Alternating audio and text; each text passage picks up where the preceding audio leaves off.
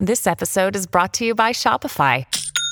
Forget the frustration of picking commerce platforms when you switch your business to Shopify, the global commerce platform that supercharges your selling wherever you sell. With Shopify, you'll harness the same intuitive features, trusted apps, and powerful analytics used by the world's leading brands. Sign up today for your $1 per month trial period at shopify.com/tech, all lowercase. That's shopify.com/tech. Cats at Night. Now, here's John Catsimatidis.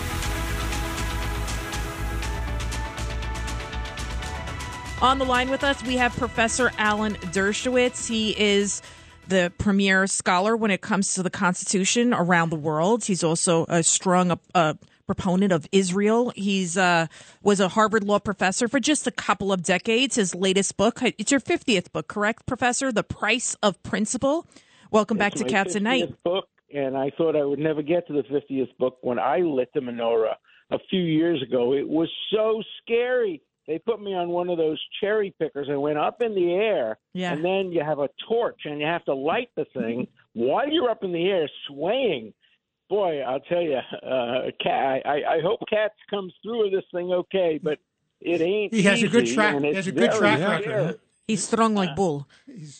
We told him to make sure that he wore a hat and a heavy scarf. coat and a scarf because it's going to be freezing as you go up in the air. He never wears a coat because he doesn't feel the cold. But the heat of the menorah, the light of the menorah will keep him warm, just the way it did thousands of years ago. You know, when they lit the menorah there was oil for one night and it lasted 8 nights. So he's going to be very well protected. Absolutely. And happy Hanukkah to everybody and early Merry Christmas. Same to you, sir.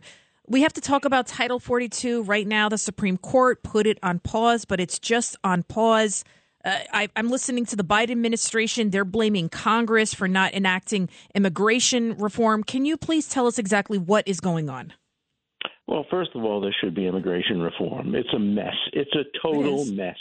Today, it's lawless. It's just lawless. And Congress has a responsibility. We are a nation with open arms. President Biden was correct when he said the Statue of Liberty represents America. Anybody who is an asylum seeker should be welcome. On the other hand, we need to have tough, rigorous vetting to make sure that only people who are eligible for citizenship came in. I bet you everybody on this show's grandparents, great-grandparents came from faraway countries, and America was their great home, their great asylum. My grandmother used to go to the Statue of Liberty on July 4th and just cry how glad she was to be out of Poland and in Manhattan. So, we have to have immigration, but we have to have it with the law, and I don't know whether the Supreme Court is going to do much help in rationalizing this. I think this has to be done by Congress eventually. Yeah, I think, Alan, it's Richard Weinberg. I agree with you because the whole rationale was a public health concern because of COVID. Yeah. So they have to come up with another rationale on a public health or something else. I think they have to go back and rewrite the law or look at their regs. They have to do something. Well, what can the court do? Well, talking about rationales, just to change the subject for 1 second, one of the biggest frauds is going on right now in Congress. They said they needed President Trump's tax returns, not because they wanted to look at his tax returns, but because they wanted to pass legislation. Now, that was the biggest bunch of hooey you've ever heard. Now they want to release them to the public, which violates the core principles of tax privacy only in order to gain political advantage. Even former heads of the IRS are complaining about this, saying this will be a terrible precedent. When the Republicans come into power, they will start subpoenaing the tax returns of Democrats and revealing them to the public. In the end, we've all lost our right of privacy. Now, those of us, we have nothing to hide, most of us. We do the right thing. On the other hand, the list of our charities, we don't want everybody to know that.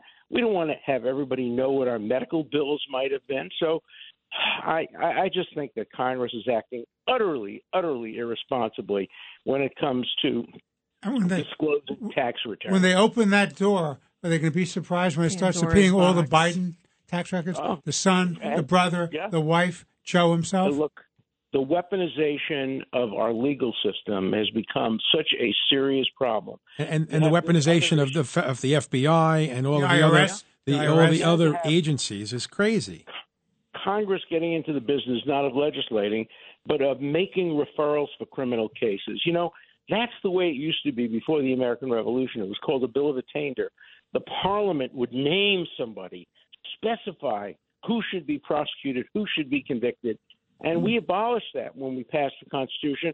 We said no bills of attainder. And the only function that legislatures are entitled to perform is passing laws. Whoever gave Congress or a committee of Congress the power to make referrals in criminal prosecutions? It's so clearly in violation of our spirit of the separation of powers, but nobody seems to care about the Constitution these days. Everybody wants the Constitution to be interpreted to help their party, their ideology, the people that they like, and against the people they don't like. And it's really a serious problem. It's actually a disgrace, Professor. This is Craig Eaton. But you know what? This is all part and parcel of the witch hunt. The witch hunt against Donald Trump. You know, they just want to do anything they can to discredit him, to embarrass him, to try and indict him. And look at this now, this worthless piece of paper that they came out with, the January 6th committee. I mean, we all knew that they were going to come out with handing down criminal charges against him and others. We knew that because the deadline is December 31st. The new Congress comes in January 1st. So we knew it, but it is, like you said, a worthless piece of paper. But Professor Dershowitz, is the Department of Justice even obligated to do anything? No, of course not. They will be very polite, and they'll thank the committee for sending them the referral.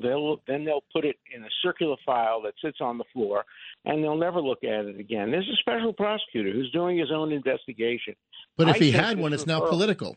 This politicized his investigation. I think that's right. This referral is going to make it much harder for him to do his job in a non-political way. And everything is politicized today. Nothing is sacred. Today, everything is politicized. And we have nothing that we agree on anymore. Everything is which side are you on? Which team are you rooting for? And it's all or nothing. And it's not the America I grew up in, and it's not the America It's not, Alan. It's Tony Carbonetti. You're so right. I just had lunch with a good friend who happens to be a very liberal Democrat. And we just, we're yearning for the days when we were younger and at least you could work together, you could share a drink together, you can have a conversation. The problem is today it's so black and white. Our kids are taught, it's not good enough to be a Republican or a Democrat. You have to hate the other side. It's really horrible what's happening. Yeah, in my case, I have friends on the Vineyard who would like to be seen in public with me, but they have been told that if they're seen in public with me, they will be committing, quote, social suicide.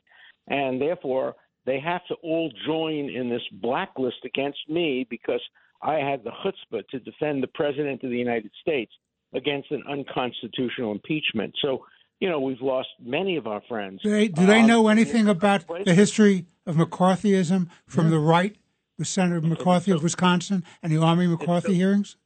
It's so interesting because Chilmark, Massachusetts, where I lived for the summer, was a focal point of McCarthyism because a lot of left-wing people, writers, Lillian Hellman and others, lived there. In fact, there's a place called Menemsha, and they were called the Menemsheviks.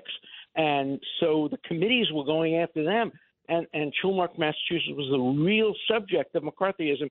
And the grandchildren of these people are now becoming McCarthyites, doing the same thing, but on the left instead of the right. But, today, Professor, the senators and the congressmen don't have the best interest of the country anymore at heart. They have the best interest of their own political party and their political agenda. And that's the problem. And I don't know when we're going to get back to a point where we're one country again and everyone's working to make this country the best place that it can be.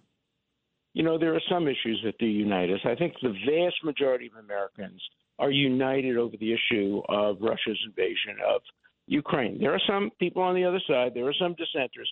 But that's an issue that unites us. I thought we would be united over fighting COVID, but even that became very, very political.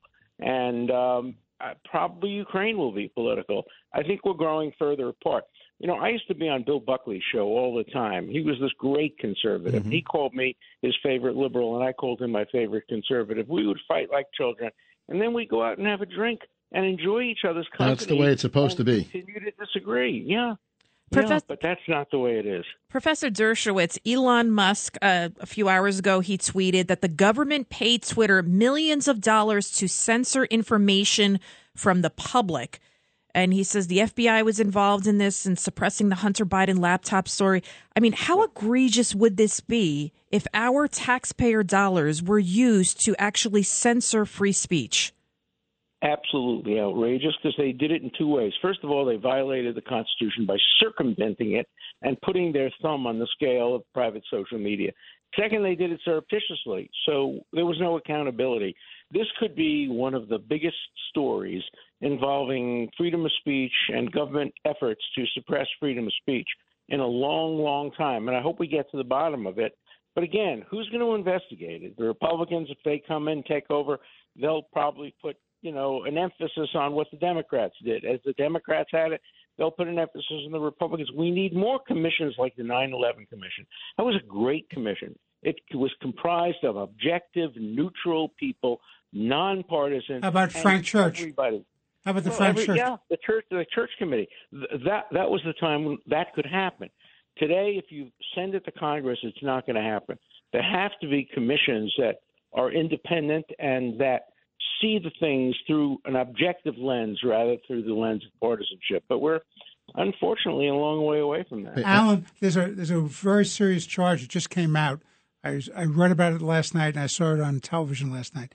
Devin Nunes, who is the chair of one of the important committees of the House, is now accusing the Department of Justice of subpoenaing his staff, targeting his home, and to try to intimidate him. Chill. Now, you and I know that the committee is supposed to do oversight over the FBI. The FBI is not supposed to be investigating congressional committees. What do you say about that? No, I agree with you completely. Again, it's the weaponization of the FBI, in this case, to protect itself from being investigated by a committee. And I'm sure there are some congressmen who will be intimidated. Nunes is not one of them. He's not somebody who's easily intimidated, and I'm glad he's fighting back. And this may eventually get to court. That is, does Congress have the power to issue subpoenas designed to essentially protect itself? Does the FBI have the power to issue subpoenas to protect itself?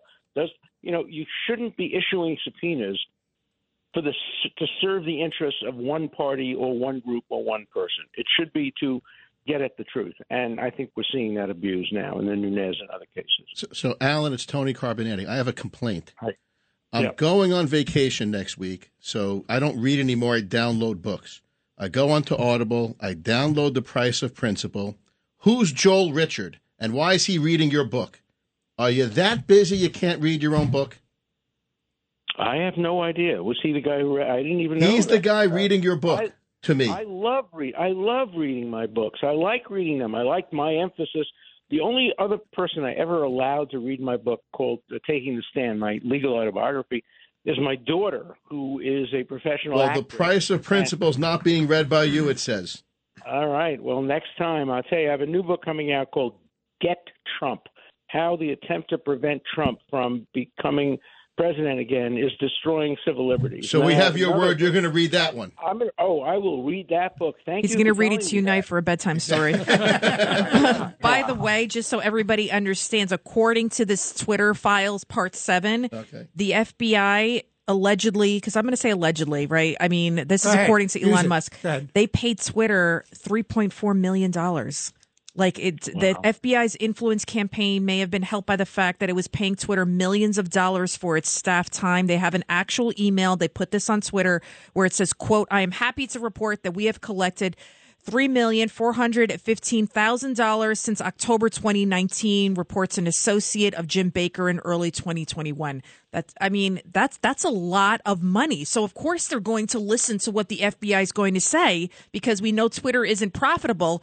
But how can this be, Professor Dershowitz? Because wouldn't that be our money that's being used? How can the government spend $3 million? And we not know about it? And us not know about it.